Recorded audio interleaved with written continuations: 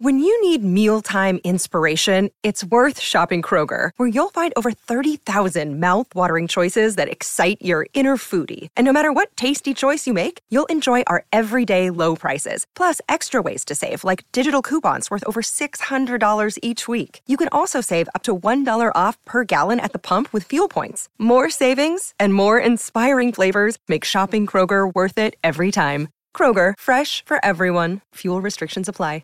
With threats to our nation waiting around every corner, adaptability is more important than ever. When conditions change without notice, quick strategic thinking is crucial. And with obstacles consistently impending, determination is essential in overcoming them. It's this willingness, decisiveness, and resilience that sets Marines apart. With our fighting spirit, we don't just fight battles, we win them. Marines are the constant our nation counts on to fight the unknown. And through adaptable problem solving, we do just that. Learn more at marines.com.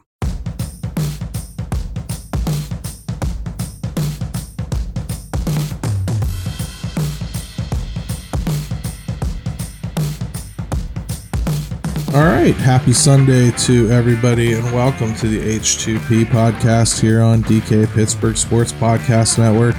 I'm your host, Gary Morgan. With me as always is the beat writer for Pitt Athletics, Corey Christen. Corey, I know you're tired, but how you doing, brother? Good morning, Gary. I'm tired, but I'll fight through it for the start of the official first Sunday of NFL football. That's a positive note to look at today, right? I mean, the Steelers are back.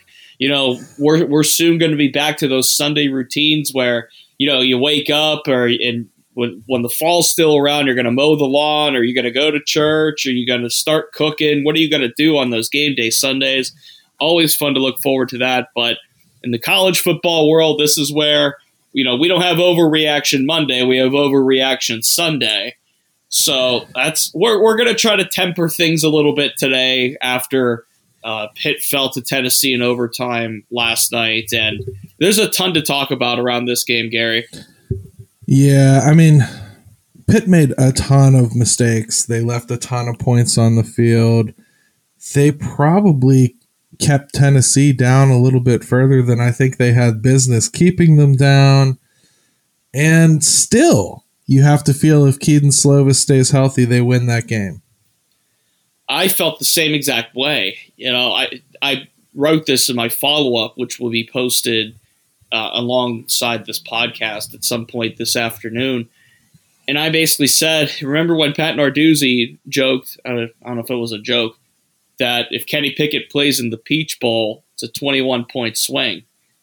If Kedon Slovis is a healthy Kedon Slovis and he plays the second half against Tennessee, what are we talking about today? Are we talking about Pitt pulling off the quote-unquote upset over the favored visitors who were ranked 7 slots below them?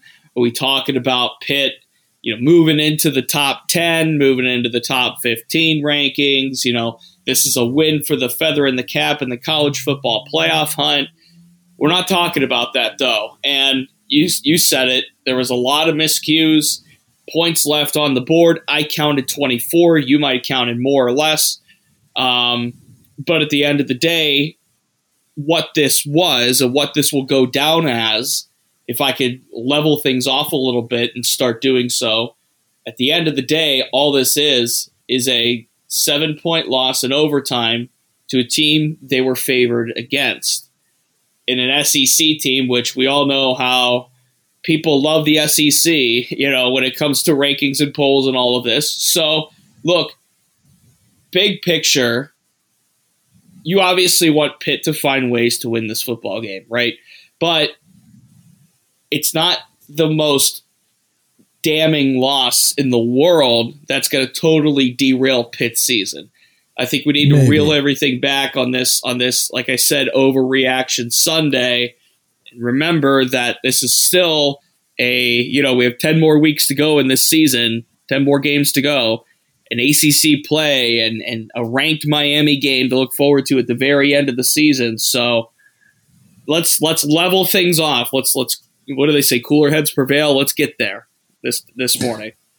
Well, there's overreaction, and then there's tangible results, right? And the tangible results are their number 1 and 2 quarterbacks were both injured severely in this ball game by the vaunted offensive line allowing unchecked rushers to just continually pound them into the turf.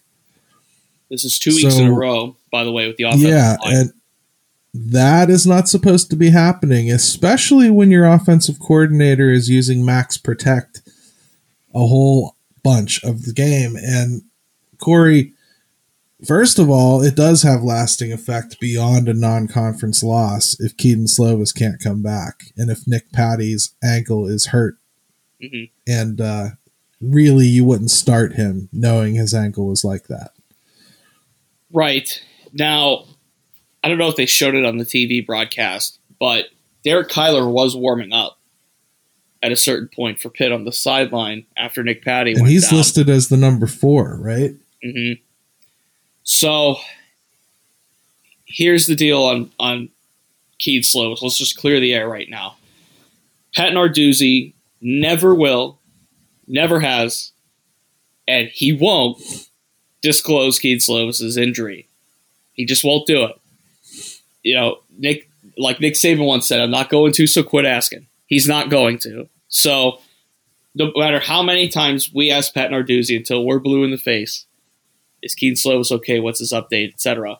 He's not going to tell us.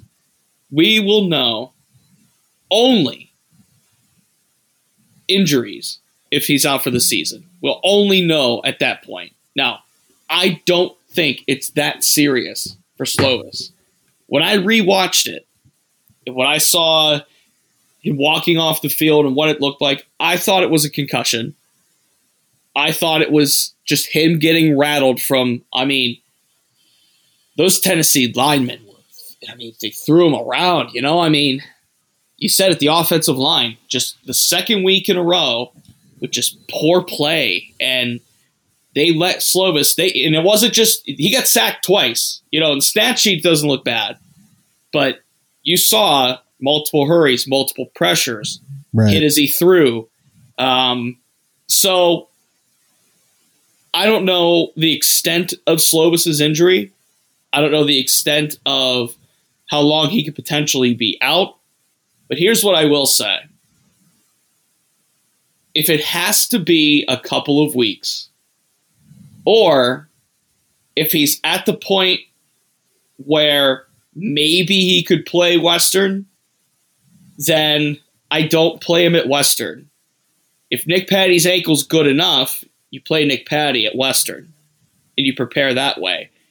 I'm thinking long-term here, and this is if Slovis' injury is not serious, which, again, right. From just watching the game and watching the replay of the final blow that he took in the first half, I think it's a concussion. We haven't been told anything. There was some report out there last night that said broken collarbone. Nobody else has heard that. That's one guy tweeting that. So pump the brakes on that as well. We'll obviously find out a lot more this week in practice once, we always get a viewing window.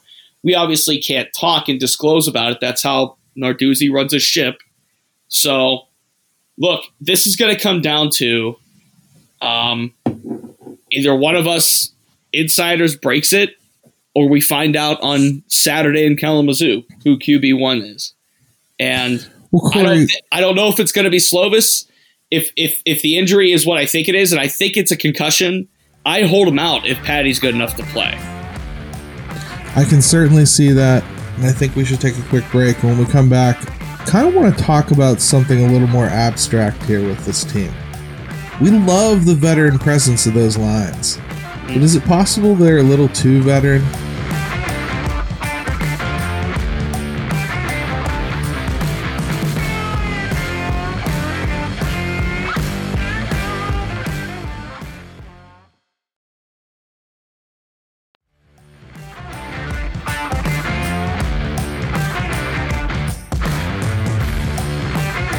All right, and welcome back to the H2P podcast. I'm trying to knock the fan out of myself and give Corey room to be a journalist here in this episode, if I'm honest with you, because I'm pretty tore up about this loss. Let me hear it. On the inside and the outside. Let me hear it. I can understand why, right? But here's, again, the credence that I'll put on it is the what if. And I know fans don't want to hear what ifs. They want to hear, definitive things. But we said it in the beginning. If Kedon Slovis plays healthy in the second half, they probably win that football game. Even then, with a banged-up Nick Patty playing the fourth quarter, they still had a chance at winning that football game. Like, it was all very attainable. It was all very attainable, which is the frustrating part. But when you take a step back, I think Pitt's still in a good position. Now, again, health hinges on a lot of this hinges on health, I should say. But again, Pitt's not in the, pun intended, in the pits because of this loss. They're just not. So I want to hear your take, Gary, and why you feel the way you feel this morning in that way. Well, let me do it this way. I have 3 main concerns. I'll point them out to you, and then you go ahead and react to them as you see fit. All right? Okay. One of them might be completely irrational. But as I talked about before we went into the break, both lines are filled with seniors and super seniors, and we looked at that as a plus. But as we watched them drop like flies yesterday, over and over again, play after play, I started to wonder, do these guys almost have too much collegiate mileage on them to survive an entire season? And that scares me a little bit. And so I guess there's one. I wanted to see what you think of the depth. Well, that's a valid question. Now, keep in mind, Gabe Hoy also did not play. And I'm looking at the participation report right now. Terrence Moore has to play snaps at center because Owen Drexel goes down. Ryan Jacoby rotates in. Blake Zubovic rotates in. Branson Taylor rotates in. I mean, that's 4 offensive linemen aside from your starters that have to come in and play. Matt Gonsalves starts at right tackle, so make that 5 if you want. So I see the concern on the line, especially after not just 1 but 2 weeks of poor performance. Right. So the question here is conditioning, right? Because it's true, mileage matters. It's a positive and negative, pros and cons situation. Positives of having 5 veteran O-linemen is that you have 5 veteran O-linemen. You have 5 guys that aren't going to make dumb false start penalties and that aren't going to get overly excited, and they're going to stay composed. They're going to be mentally sound, right? That's the positive in it. The negative in that is that you're approaching the territory that you're talking about, Gary, with fatigue and mileage and snap counts and all of this. I don't know how much I'm going to buy into that, because there are players that play 4 years in college and then go on and have NFL careers. So they have snap counts and mileage and all that too. I think this was an issue yesterday of speed. I think this was SEC speed going against ACC speed. And quite frankly, SEC pass rush, SEC defense, SEC tempo, it's just quicker than what the ACC runs. And I'm not trying to discredit ACC ball, but ACC ball plays a little slower than the SEC does. And I'm not saying, again, the line was gassed by any means, but it was apparent throughout the game that Tennessee was just wearing them down. So I think it's a little bit of that involved in it. Okay.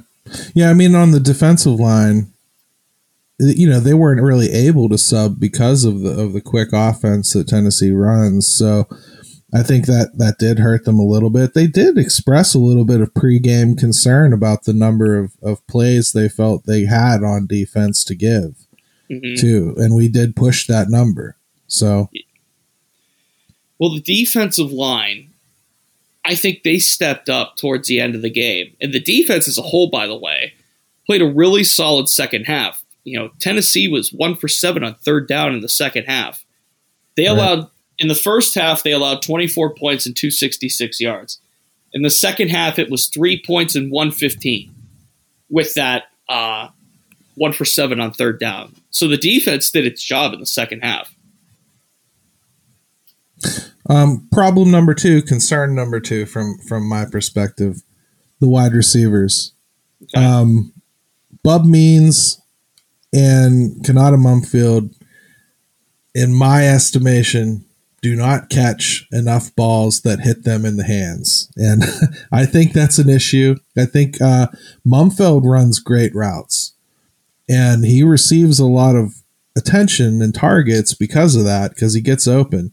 He's not capitalizing on enough of them, in my mind. And for some reason, Jared Wayne is only important in super important situations. They're not using him just regularly. Same with Gavin Bartholomew, for that matter.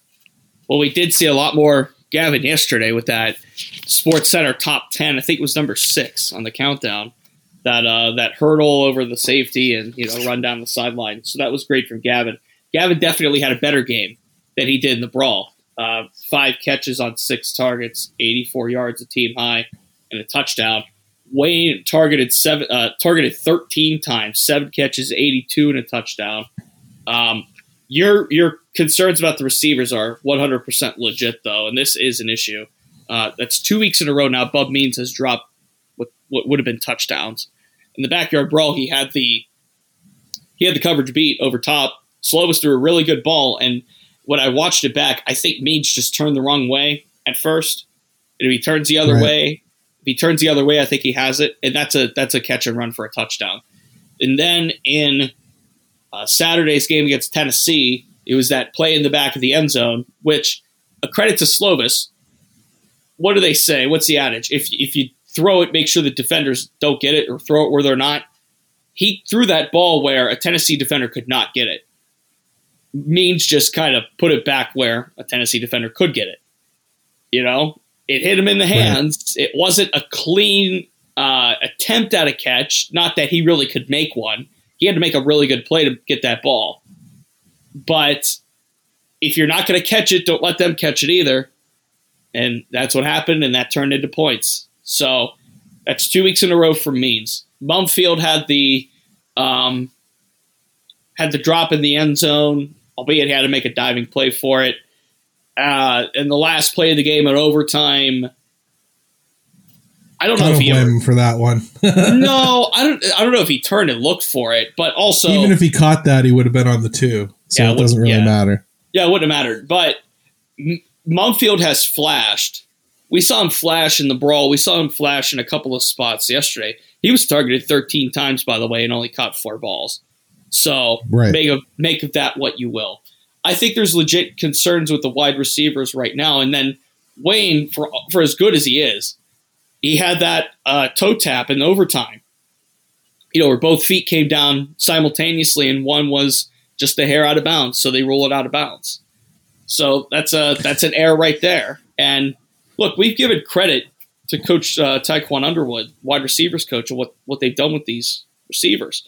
It was the positives were out there against West Virginia. There were flashes and not as many moments of success against Tennessee. And of course, Patty and Slovis being banged up has something to do with that. Let's not, fully put this all on the receivers. This has something to do with playing with 2 injured quarterbacks. Yeah, I think that's why I'm concerned. It's more of a 2-week performance arc I'm seeing, and if you are worried about like new receivers warming into a new offense, you worry about them being in the wrong place, or not running the right routes, or not running crisp enough routes, or being on a different page than the quarterback. That's not what I'm seeing. I'm seeing just failed execution on actually catching the ball, and that's what troubles me, because you can't have that, especially when you're struggling with a backup quarterback who's playing on one leg and he manages to get the ball to you. It's got to come down. Mm-hmm. What's number 3? Let's see. What else do we got? Number 3 is, for me, the kicking situation. Ben Sauls won, and after yesterday, leaving at least 6 points up there, and that's not counting like maybe they would have tried it if he had been a little more successful on a few other drives. Is he in danger potentially of losing his job? Well, here's what worried me is that I forget exactly when it was. Pitt had a 4th and 2 from, like near the 30, and Narduzzi went for it. That was after a 4th and 3 from like 1 yard ahead, and Narduzzi trotted Ben Sauls out there in the third quarter, and he missed that field goal, if you notice that. So right. Narduzzi, I don't know if it was a loss of confidence. I don't know what it was. I don't know if it was game situation, and Narduzzi, all these coaches have these, if you're in this spot, then you kick it. Or if you're in this spot, then you go for it. So I don't know if Narduzzi had that chart or that in mind or just experience with that or read the game situation. But regardless, that second time he was in the same situation, he went for it instead of trotting Sauls out there. Sauls misses from 46. And look, 50-yard kicks are hard to make in college. They just are. Yeah, these are college kickers. Not all college kickers can be Justin Tucker. No, in Heinz Field into the open end too. It's not easy. I get it. No, but that was a miss. That wasn't like a scrape the pole on the wide right. That was a miss. Okay. It wasn't like it was going and then the wind caught it and that was just he missed it. That was a miss. He looked like me golfing. The second kick that he missed about 5 minutes later in the third from 36, I think there was a bad snap on that. I'd have to go back and rewatch, but I'm pretty sure the snap was handled a little weird. And then, by the way, the one that he made in the fourth to start the fourth quarter off was tipped. So it kind of just like. And how can we get on the long snapper, because he's the one that rushed down the field and recovered that fumble to put Pitt in position in the first place, huh? So your question was, do you see Sam Scarton against Western? I'm going to go back to what Pat Narduzzi said after the game about that. And he said, I'm paraphrasing, those two compete every week. So I could pull the full quote up if you really want me to. I don't think you say even that bit if he's not at least thinking about it, and that's really as much information as we're going to truthfully get. So let me do a quick type here, and I'll tell you, because he's not going to bail on Ben Sauls mid game. What does that tell Ben Sauls if you do that mid game, right? Right. So you can't do that. You have to ride him out the rest of the game. But okay, so here's the question was: Is there any way you reevaluate if Scarton could start taking kicks for you again? Direct quote from Narduzzi: "Quote: They compete every week. I think we got the right guy in the right night. Got trust in Sam. Got trust in Ben. Every kicker in the country misses field goals. So you want to bail on them? I'm not. I watch every day. I know what it is. It's not an easy job." So that's what he said there.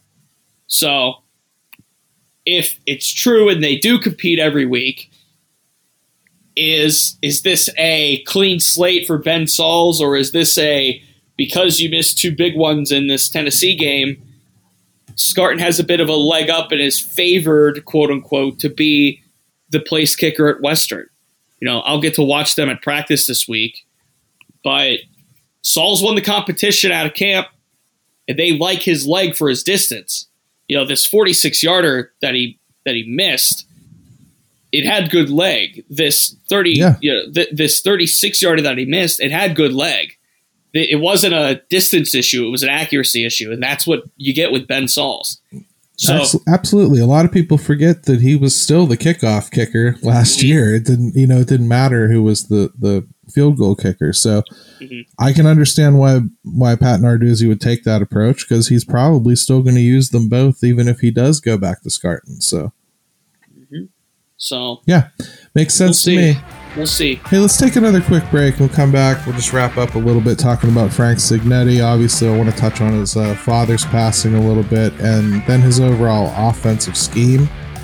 And then we'll finish up with Western Michigan. Sound good? Let's do it. We're on to action.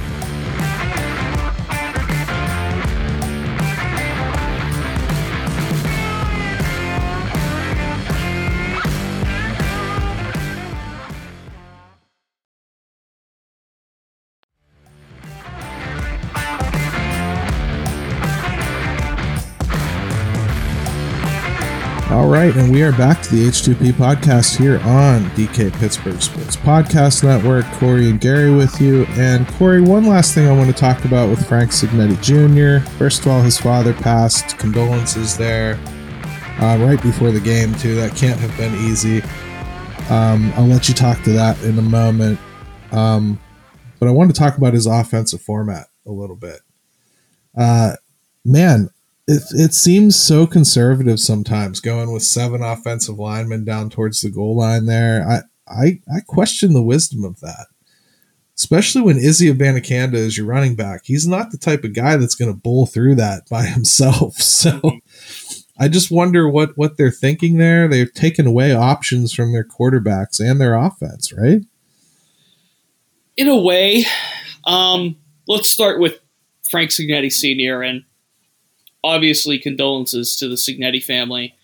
Pat Narduzzi said Frank Jr. found out at about 11 a.m. on Saturday about his father and obviously chose to coach through it. And you have to admire him for that. Frank Sr., real quick, for those who don't know, head coach at West Virginia from 76 to 79, but he became a college football Hall of Famer at his alma mater at IUP, Indiana University.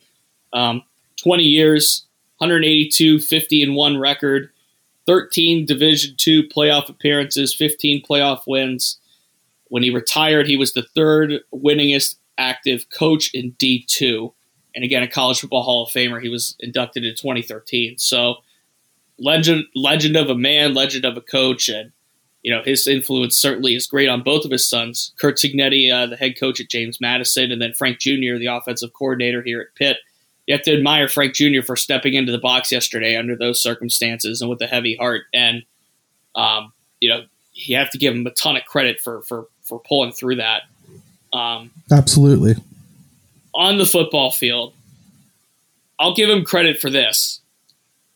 When Kedon Slovis gets hurt, you got to bring Nick Patty in.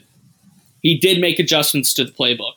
And he did make adjustments to Nick Patty, and he was calling more plays, if you noticed, that were more beneficial to Nick Patty's skill sets.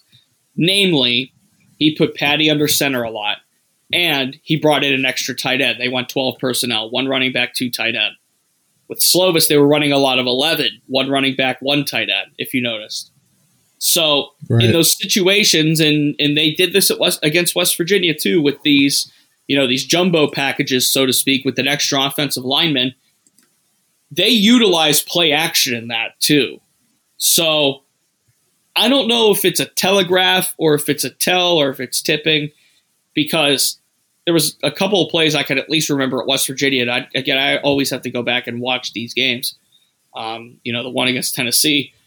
But I could recall a couple of times against West Virginia where Cignetti would load in with an extra offensive lineman and then run play action off of it and have that extra O-line, and you have 6 O-linemen blocking. So it works in situations, but I think what you're getting at, Gary, is you're seeing it too often now. And you want to see more Gavin Bartholomew, and you want to see more Carter Johnson, and you want to see more Kai Wright at tight end. Now, we did see more Bartholomew. It was here. And Carter Johnson laid a really good block. I think it was Means who had a big catch and run in the second half. Carter Johnson was downfield, second level, making a block. So I think they're going to find ways to get these tight ends more involved continuously, which is kind of what we wanted from the West Virginia game. So I think week 1's play calling at the start was a little vanilla just to get Kedon Slovis comfortable. And then obviously they opened things up. I don't know what I could say about week 2's because they didn't really have a second half to have all these adjustments played out. If you really think about it, they had to play 2 first halves of offense. So you can't go. The adjustments were all because of a different quarterback, right? Right. You can't go full vanilla with Nick Patty playing because his strength is getting out of the pocket, making plays on the run, using his mobility. That's his strength. And then it was taken away. It was taken away to start the fourth quarter. So not only did you play with a backup quarterback, who, by the way, competed for that starting job at camp, by the way, you also played with him hurt, and you played with his best trait essentially just checked off. So you have to adjust again. You being Frank Cignetti, played a game where you start off with Kedon Slovis, you play 2 quarters, he gets hurt, and then you have to adjust. Then you got Nick Patty, and he plays a quarter healthy, and then he gets hurt, and then you have to adjust. So Frank Cignetti had to pivot probably 3 times in that game to rework the offense to fit the quarterback and counter Tennessee. That was a challenging game, and Narduzzi praised Cignetti for the calling. And look, I'm not trying to justify, lack of execution. I'll put that out there. That I'll say it again. There was a lack of execution. There were a lot of points left on the board. But I don't know how much of that falls on Frank Cignetti's play calling. We talked about the receivers dropping passes. We talked about the O-linemen and their injury bugs and all of this. It comes down to that execution at the end of the day. I don't know how much of this you could really put on Cignetti's play calling. That's a good point. And I don't want to shortchange it because I certainly don't want it to look like we're looking past Western Michigan. But real quick, let's give people a little preview of what we can expect next week. I don't know very much about Western Michigan, so I'll rely on you. So the Broncos, the Western Michigan Broncos, Jack Salopek last week against Ball State, 25 of 43, 230, 1 touchdown, 1 pick. Western Michigan, a 37-30 winner over Ball State. Ball State, by the way, the team that Tennessee beat going into this week against Pitt. So what are we going to expect from the Broncos? Well, not a whole lot, okay? Now, a lot of Pitt's next couple of weeks hinges on health, right, as we talked about before, particularly with Kedon Slovis / Nick Patty. Right. Mid-American Conference football, it's good Group of 5 football. It's not the best Group of 5 conference out there, but it's good enough Group of 5 football. There are some players that can get out there and make plays. Corey Crooms, Western Michigan wide receiver, 10 catches on 14 targets, 102 yards, 1 touchdown, only 21 yaks. So he went up and got some tough catches, it looked like. Their defense, again, you surrender 30 to Ball State. And Ball State had, a 16-14 lead at half. They put up 10 in the first quarter.